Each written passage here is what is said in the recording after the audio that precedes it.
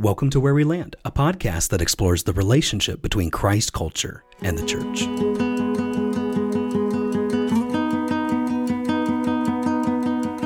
Hey guys, welcome to the podcast. My name is Aaron, and I'm joined here in the studio today with my co-hosts Laura. Hey everybody. And Stephen. Hello everyone. And we are back from a brief season break. And man, it's so good to be back recording. We've been hearing from a lot of you asking us, when is Where We Land dropping a new episode? And so we've just been really busy kind of laying out some new episodes. We're trying to lay out a little bit of a new format for our conversation together. And we'll be talking about that in just a little bit. But for those of you who are listening today, maybe for the first time, I just want to just take a moment and have you get to know us. This may be the first episode that you've ever listened to. And Stephen, Laura, and I are just three friends that are really passionate about the gospel and wanting to really help the church and the church, not only where we serve, but the church at large, to really think well about just some current issues that are facing the church today. So it's been great to have Laura with us on this new kind of endeavor. And Laura, why don't you take a minute just to introduce yourself again? Sure. As Aaron said, I'm Laura. I'm married to Michael. We've been married for 14 years. We have two boys, John, who's 10, and Asa, who is 8. And I'm just a Christian layperson working in the community and excited to see what God is going to do through the gospel in our city. You have a big heart for the church, I think. I mean, I have a heart for seeing people know what they believe, why they believe it, right, and stand firm on that. Yeah. And Stephen's not a new voice to many of you. No, hopefully not. If I am, that means it's on you, not on us, because you have been listening. But yeah, no, I've been here since the inception of Where We Land. I remember the first day in the studio and all that. So, but I'm not a new voice. I serve on staff at Catawba Valley Baptist as one of the pastors, along with Aaron, and loving what the Lord is doing. And I am almost done with seminary. I will have my Master's of Divinity degree in hand in December, as long as nothing dramatic happens. Yes. And the problem with seeing the end is that you don't care anymore. You don't care as much. It's sad to say, it's human nature. Like you can see the finish line. So pressing towards the finish line at the very end is the hardest. So we are in... Are you limping? Are you limping towards the finish line? No, we're not limping. Okay. But we are running against the grain. So. And you're married to Emily. Yes. So also, shout out to Emily, by the way, for taking the headshots for the podcast. Yes. And the photography stuff. She came in on her off day from work this morning, and she was working around the house and doing some things, and she came in and took some headshots of us. She is not necessarily like... she's not full-time in photography, but she does have a little side business called Emmy Ann Photography, and she does it here and there for some things, and she enjoys it as more of a hobby. And then every now and then she'll be like, oh, we're going to do like a lot of this. And then, so she goes in like cycles when she's like super interested in it, but she did a great job this morning. She does a great job. Thank you, Emily. Shout out to you. And my name is Aaron, and I'm married to my wife, Jessica. We've been serving at the church where we're at here in Catawba for a little over 8 years. And I said that to somebody the other day, and I was like, man, now I begin to feel like I've been here a while. You know, like when I was here for a few years, it didn't seem that long, but now 8 years, that to me seems like a long time. I mean, you're closer to a decade. To a decade. You're close to a decade. I mean, that's a long time. But I have the great privilege of pastoring a church here, and Stephen and I, and you know, we, I think when we think about the reason for beginning the podcast, you know, the way we felt like is, especially within the church today, it often seems like ignorance or emotion or a person's tradition, their background, the way they grew up, or even honestly, sometimes apathy have become the informants of our faith instead of the rock solid truth of God's word. And so what we want to do here in every episode is we want to deal with a relevant issue that is facing the church today but we want to seek to inform our understanding around the foundation, the truth of God's Word. And so if this is your first time with us, just let me tell you, we're kind of beginning today, kind of launching a little bit of a new format for Where We Land. We're going to be releasing episodes every other Friday. And with that, our endeavor is we're wanting to provide you at the end of a discussion a landing guide.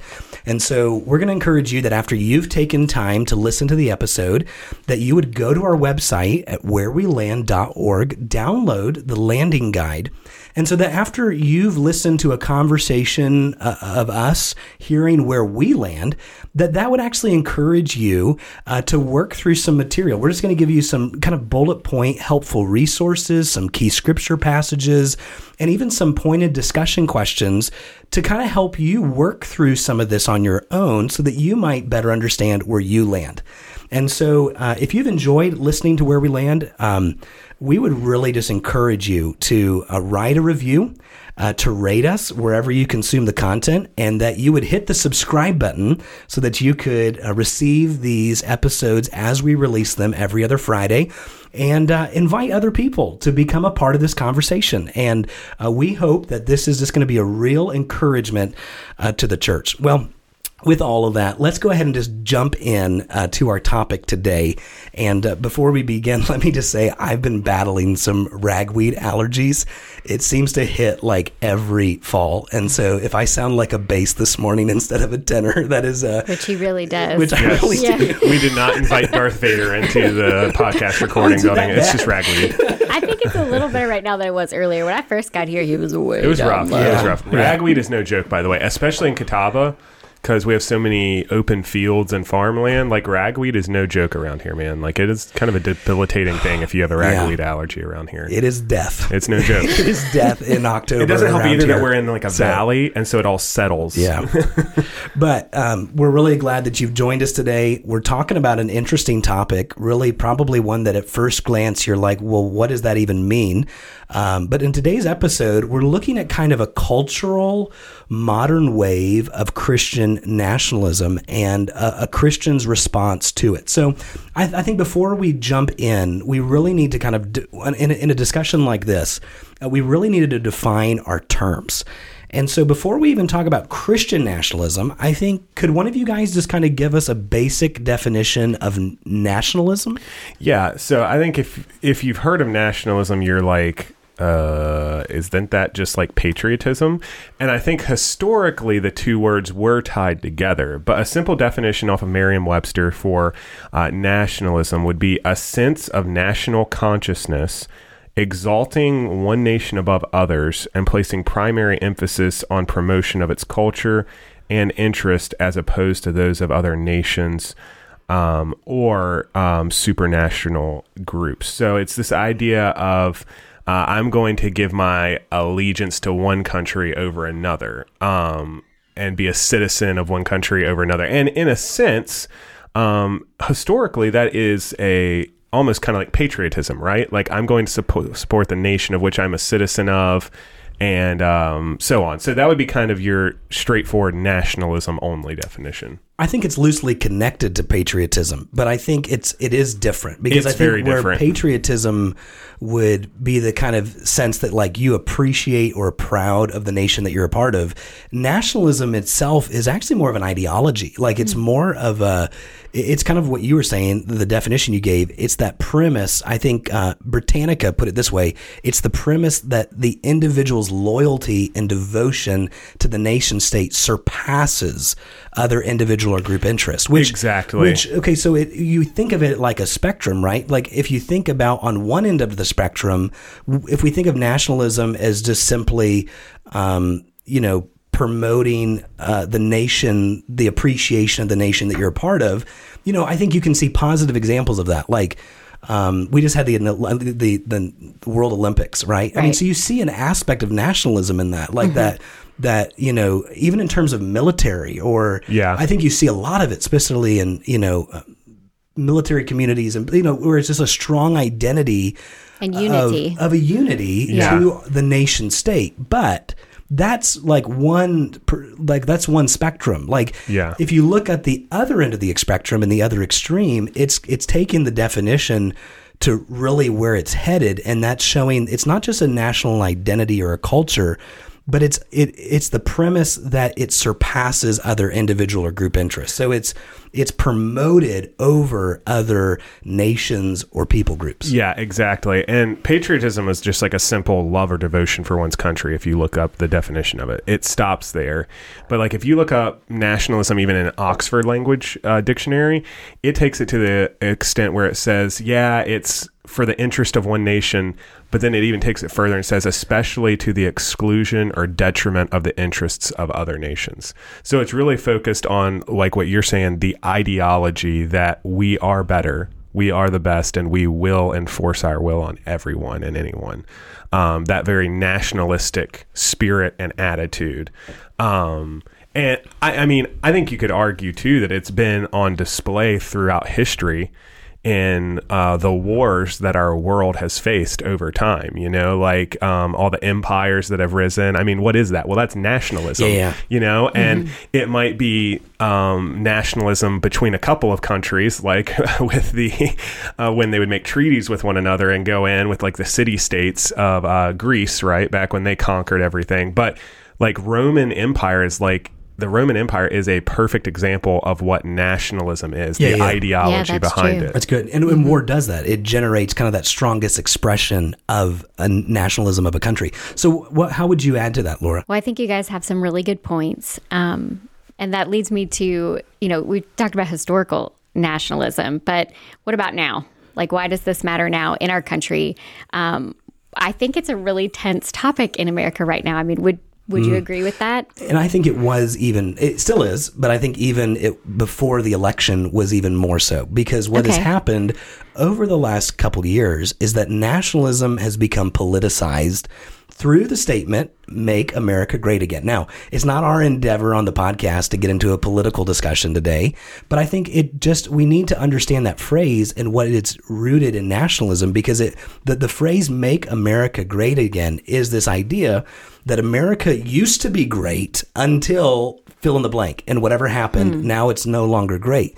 And so in the past, as we've defined America, a lot of times in terms of what we hold in common with one another, I think what that phrase did is it undermined a lot of what we had in common, and it now pits us against what we are against. All right. So, I mean, I think it's, I only say that because I think in doing that, nationalism has become politicized. And then when you just look at statistics, right, that a large percentage of evangelical Christians would associate with a certain political party, now you've interlaid another element of evangelical Christianity into that fabric, So I think that's where you get some of the Christian nationalism. It's Paul Miller, he wrote an article on Christianity Today that is entitled, "What is Christian Nationalism?" And in his article, he says this, and I think it's so helpful. He says, Christian nationalism is the belief that American nation is defined by Christianity and that the government should take active steps to keep it that way. Particularly, Christian nationalists assert that America is and must remain a Christian nation, not merely as an observation about American history, but as a perspective program for what America must continue to be in the future. So what do you think about that, Laura? I'm sitting here really and truly thinking through everything you just said. Right. So what do you think then, as you've said all of that, right, what do you think is the end? So would you say the end goal of Christian nationalism is to restore it to what they would see as the former glory of America? What does that look like? I think, what's the end I'll just goal? give you, this is my opinion. I'm not speaking for everybody on the podcast here, but I think what you see because of how nationalism has been politicized through that statement, and just based off of where maybe some evangelical Christians would associate with a particular party because of a stance. I mean, I think you got to go back though. I mean, a lot of this came out of Roe v. Wade and the abortion things. And so you go to a history, and I don't want to take time to look at all of that right here, but I think it's important to underscore that if we think that America is a Christian nation, which I think there's an element of people today, Christians, that would say that, like America is a Christian nation. Well, what we're doing is we're elevating nationalism because we're making the statement that it's this idea that that America has been and should always be Christian, and so its identity as a nation, how we view history, even the symbols that we use, our values are to keep it that way. So my whole point is this, that America has never been a Christian nation. But for those that would hold to a Christian nationalism, they would see that America is Christian, or we not only were founded, they would say, on Christian principles and Christian values, but so the attitude, if our attitude is that America is a Christian nation, then we're always trying to reform a culture. We're always trying to set right where it went wrong. But if we realize that America has never been a Christian nation, then our attitude is no longer to reform a culture. Now it's to reach a culture. What do you say to the person who's listening right now that all of a sudden feels a little up in arms because you just said America's never been a Christian nation? Yeah. So what would you say to them? It's not. But why? It's not. Yeah, Because I think you got to go deeper than that, though. You got to tell us why, because they're going to come at you with statistics of how many of the people who came up with the Declaration of Independence were Christian and so on and so on. So how are you going to respond to that? And some of those statistics are accurate. Some are. Of them. Some are. They are skewed Christianity a little is sometimes. not Some the are fabric. skewed, though. Christianity is not at the fabric of our American way of life. So what is? Huh? Well, I what think, is then? well, we muddy the water when we merge the two together. So American ideals of life, liberty, and the pursuit of happiness, right? Although, as a Christian, we could look at some of those values and say, hey, there's some helpful things. Those are some positive things. That itself is not the identity of what it means to be a Christian. Would you argue then that we took those positive ideals and baptized them? What do you mean by that? Like that we took them and made them, I don't know. I mean, like we took it a step further. Rather than saying these are positive ideals, these are good things to build a nation on, that we baptized them a step further and said that these are all always Christian ideas. This all comes from the Bible. I mean, do you know what I'm saying? I kind of do. And so I would put it this way. I would put it that America has always been a theistic nation. Mm-hmm. Meaning God has been the subject of God, one God, has been at the center of the founding of the nation. Right. Look in the documents, look in all the stuff. There's a higher power who is there. However, the idea that people have believed in salvation by grace through faith, and that is, because come on now, that's the gospel. Come on now. To be a Christian, you have to be saved by grace through faith. Mm-hmm. That's what the Bible says. Christianity in the true specific sense of I have a personal relationship with God through what Jesus has done for me. That is a different story than what people, I think, define as America being a Christian nation. When they define it as a Christian nation, they're like, well, what about people uplifting Christian values? Okay, well, moral values were. Well, what about this? Well, Judeo-Christian values might have been at the center of a lot of the fabric, but at the same time, that was more based on the people who were coming than the fabric of the nation, so to speak. Because let's just be honest here, Thomas Jefferson was the farthest thing from a Christian that ever was, yet he was one of the founding fathers of the country. So he literally created his own Bible. You can't, we don't even need to get into all the problems with him. I think we're getting into the weeds here. All I'm trying to say is that as America has shifted to becoming more and more postmodern nation in how we view truth, there has been an ever widening gap in terms of maybe values that were held that were similar, but that were not equal. So Time wrote an article earlier this year, and I don't have time to get into all of it, but they stated it this way. The title of the article was "The Growing Anti-Democratic Threat of Christian Nationalism in the U.S." Now listen to what they make the statement. They said the threat of Christian nationalism is buried within the seemingly harmless language of heritage, culture, and values. So I think they're rightly picking up the understanding that Before America was a very much postmodern nation, there was some similar values that might have been equally shared among Christians and country, but there's an ever widening gap that is growing there. And so if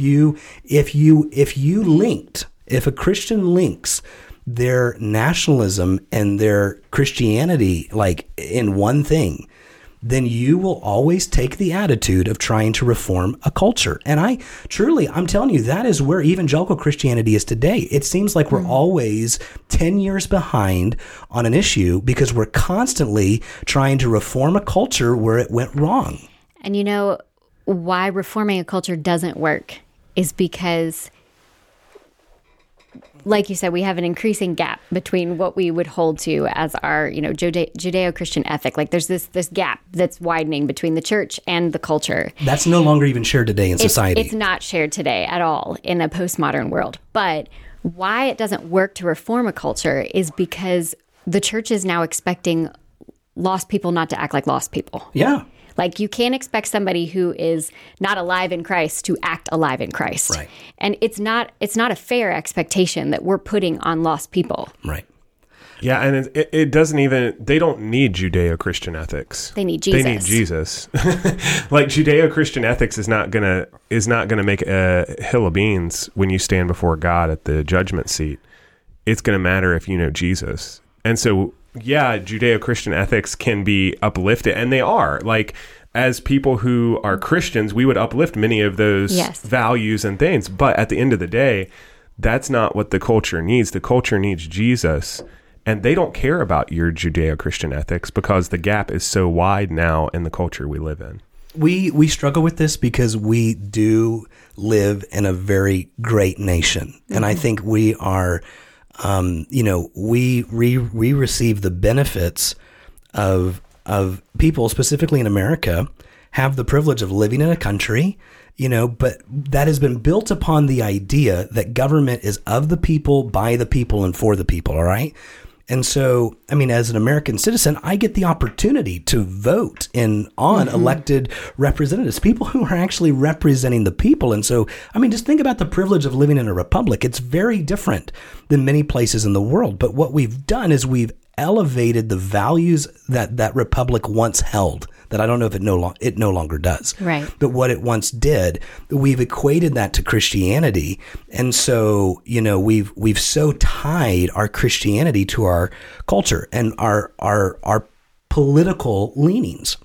And some of that, and I don't want to take the time, but a lot of that has to do, and you could study and look at what happened, but, when you think about Protestants in America, and the issue of abortion with Roe v. Wade, that became kind of a landslide shift in terms of Christian identity because Christians started associating with a political party based solely around that one issue rather than remembering, we are first and foremost Christians.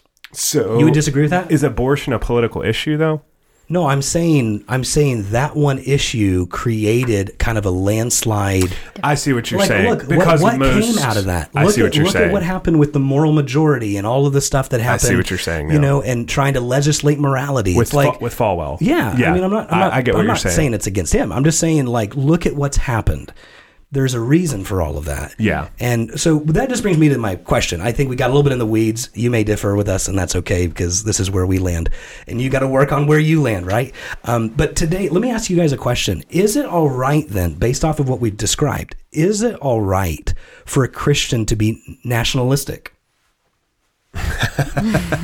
Man, that's a trick question. Come on, no, it's not a trick question. What do y'all think? Here's my take, okay? Here's where I land. I land in a place where I would say, as a Christian, you ought to be patriotic. I think you see that in Paul's writing. Paul was going to be the best citizen he could be at a given time. Jesus even preaches to be a good citizen. Paul valued his Roman citizenship. He did. And he even mentioned it in a positive manner. So there is a devotion and a patriotism that is acceptable. Because let's just be honest here. Here's where I land. I'm thankful that I was born in the good old US of A, and I'm thankful that I'm an American, and I'm patriotic. That's who I am. And I think it's okay to be patriotic. However, to be nationalistic and to have an ideology of nationalism that I will do whatever, however, to elevate my country and my culture over anyone else, we're starting to step on some scriptural principles here when I get into that, and I can't go there. So I would say I think it's okay to be patriotic, but to be nationalistic in the way that it has been defined and seen throughout history, I don't think you can get to that point and still keep all of Scripture as a whole. We talked about that on our episode of Refugees with Morgan. We did. Because it's like, hey, look, you can disagree on an immigration policy, but if you start to disagree on how you're treating people who are coming into the country or how we're treating them as they're coming into, like, that goes against what it means to be a Christian.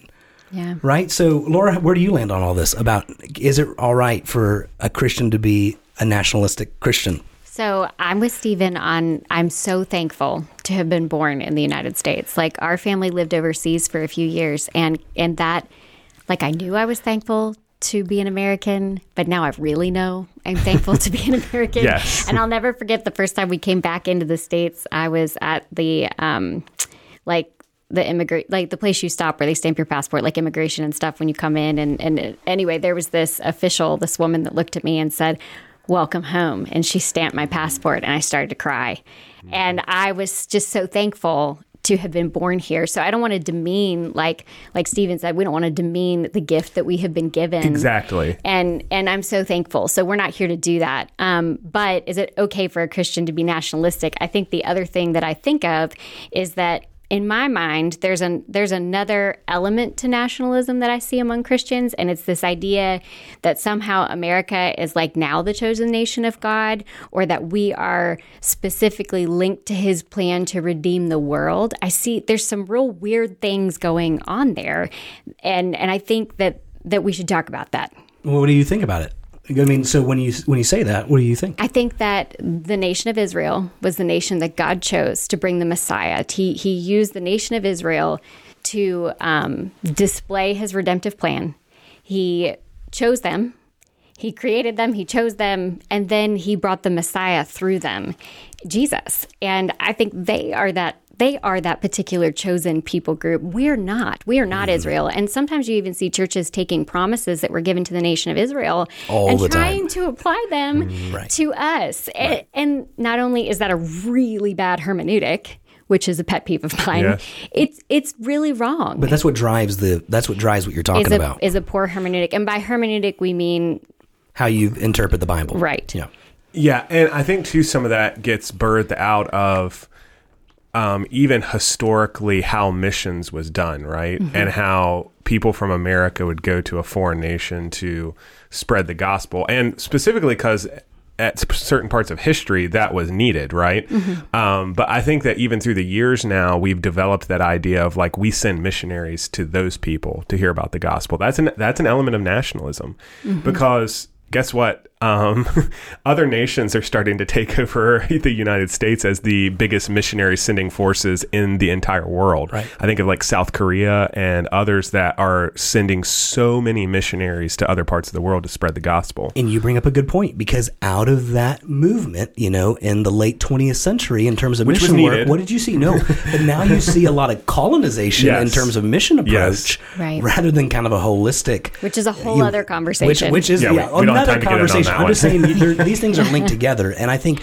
patriotism is appropriate. Look at what Paul did in Romans. I mean, he talked about being subject to the governing authorities. Mm-hmm. So certainly Paul has in mind support for your nation. You see in 1 Timothy where Paul says that pray for our leaders, those in authority of the nation. Why? That we may lead a peaceful and quiet life, godly and dignified in every way. And so I think you see not only Paul appealing to his citizenship, there are moments where, Paul values his Roman citizenship. And I think that's, for me, when I think about all these things, I think, it's okay to love my country, to love the culture that I came from, for each person, right? And to appreciate it. And I should want to seek to add value to that. I mean, I think that's part of why we want to be engaged with our society. We want to add value to that. But here's the thing. My patriotism should never replace my primary allegiance. Mm-hmm. Because as a Christian, if I look at nationalism as it truly is, portrayed, it ultimately puts my confidence in an unstable kingdom, because no nation lasts forever. And if we're so foolish and arrogant to think that, man, we're the best and we're always going to be here, and I tie everything in my life to that, then we're not heeding the words of Scripture, where in Hebrews we read, therefore, since we're receiving a kingdom that cannot be shaken, right? Mm-hmm. So ultimately, Jesus' kingdom is an everlasting kingdom, and I think Christians would do well to pick up the language that Scripture uses to talk about the church. And in the New Testament, the word is pilgrims, sojourners. I actually think when I thought about the episode on Christian nationalism, the first thing I thought about was Paul's letter to the Philippians. Because, Philippi was a Roman colony, and it was known for its imperial nationalism. I mean, the culture in Philippi prided itself in being a military town, a Roman colony. Your honor, the privilege of Roman citizenship, all of that was prized. And Paul writes to the church in Philippi, this very nationalistic, imperial-driven culture, and he says, brothers, our citizenship is heaven, and from it we await a Savior, the Lord Jesus Christ, who will transform our lowly body to be like his glorious body by the power that enables him even to subject all things to himself. And so here's the thing. I think the challenge for every one of us when we think about our patriotism and our response to the society that we're living in, especially in the day that we're in, is to embrace what Paul is saying in that letter when he says earlier, he says, only let your manner of life be worthy of the gospel of Christ. In the original language, it's literally the idea of, it's literally this idea of only behave as a citizen worthy of the gospel. Hmm. And, I think Christians would do well to heed that. I mean, we all would do well to heed that. I think, man, that's why there's been such a muddy, that's why the Times article that was written back in May of this year, the growing anti-democratic threat of Christian nationalism in the U.S., is because that's how our society is viewing Christians. Mm-hmm. We are not, I can't speak for everybody, but as I just look at the church, it at large, man, in America, it doesn't seem that the church is doing well to live as citizens worthy of an eternal kingdom. Yeah. And then that's shaping the way that we're engaging in the present. Yeah, because ultimately we are citizens of the kingdom of God. We've even done an episode, by the way. I think it would actually be helpful for people to go back. This was episode number... Takes us back to our roots, man. Episode 1. Look at that, Look man. At this. It's full circle. Look at that. You should go back and listen to our first episode, though, as maybe a help in this, because we talked about being citizens of two kingdoms. We didn't dive into this issue as much, but it's kind of a basic background of what we mean when we're talking about the kingdom of God. So as we kind of land here, so to speak, as we land the plane on where we land, how do we balance then being a Christian but still being an American citizen, and kind of like what is the role even of a Christian in the American political landscape that we live in as we move forward? Because I think that's where really the rubber is going to meet the road in this day and age that we live in. Well, I think that, in my mind, it's what you're talking about, the kingdom of God. So if our first allegiance as Americans is to first and foremost the kingdom of God, which has come and is still coming. We wait for that future kingdom as we live as citizens here on earth. But I think that I would argue that our role would be to support and further the will of God on earth. I was thinking about the Lord's Prayer this morning. The Lord instructed us to pray that God's will would be done on earth as it is in heaven. Right. And that should be what we're committed to, not so much the furtherance of a specific political landscape or political party. We can be involved in those things and pray for those things and support. Seek to add value in the society that we're living in. Yes, that's a good way of putting it. But I think that we should be dedicated to furthering the will of God on earth, and that this should come from a natural outflow of seeking first the kingdom of God in our own personal lives. Yeah. When I think about all this and then what is the response of each of us, I think about a quote that I think it was John MacArthur said it this way. He said, religious liberty is not promised to the church, persecution is. But Wow. that really is hard to take hard to in, swallow, being isn't it? an American, because we've so it's in the fabric of our DNA of who we are growing up in a country like this where we've had tremendous privileges of religious freedom. And we want to equate a lot of times what we've had in the past and the promise of that, or like what is in our Constitution. Well, we've overvalued that over than what the Bible's even saying Jesus says his church will experience. Yeah. So it's not that we, don't hear me wrong. I'm not saying don't engage in society. Don't be involved in working to see true change. I'm not saying that. All I'm saying is that we as Christians ought to start where Paul starts and the gospel starts, and that is the life change of people, and we should be more about that business than we are. Our focus should be citizens of heaven, and our aim, our endeavors should always have that at the forefront of our conversations or what we're trying to do or achieve, rather than building or sustaining a really shakeable kingdom. Yeah, it comes down to me. I'm not a Christian who is an American. I'm an American who is a Christian. And so that's what it comes down to for me. And are there things in society that I'm going to stand against or go? Sure. But it's not going to be because I'm an American. It's going to be because I'm a Christian. That's what's going to drive me. And I'm going to be thankful for the nation I live in. I mean, hey, I'm still going to sing the national anthem, and I'm going to still have an American flag. I mean, I'm an American. Great. However, I'm not going to talk about an issue like an abortion because I'm an American, or because I'm a nationalistic Christian, or because of a certain political party. I want to talk about it from the gospel. I want to talk about how the gospel applies to a situation like that. And so if I'm talking to somebody who maybe even has experienced that, I'm not going to talk to them and bash them over the head because you're against my political choice or you're against this. I want to talk to them about what the gospel says about that and what the gospel says about their life, if that makes sense. So that's how I kind of balance it. I want to be gospel centric, and where that overlaps politics, where that overlaps my patriotism, great. But my patriotism is subject to my allegiance to the kingdom of God.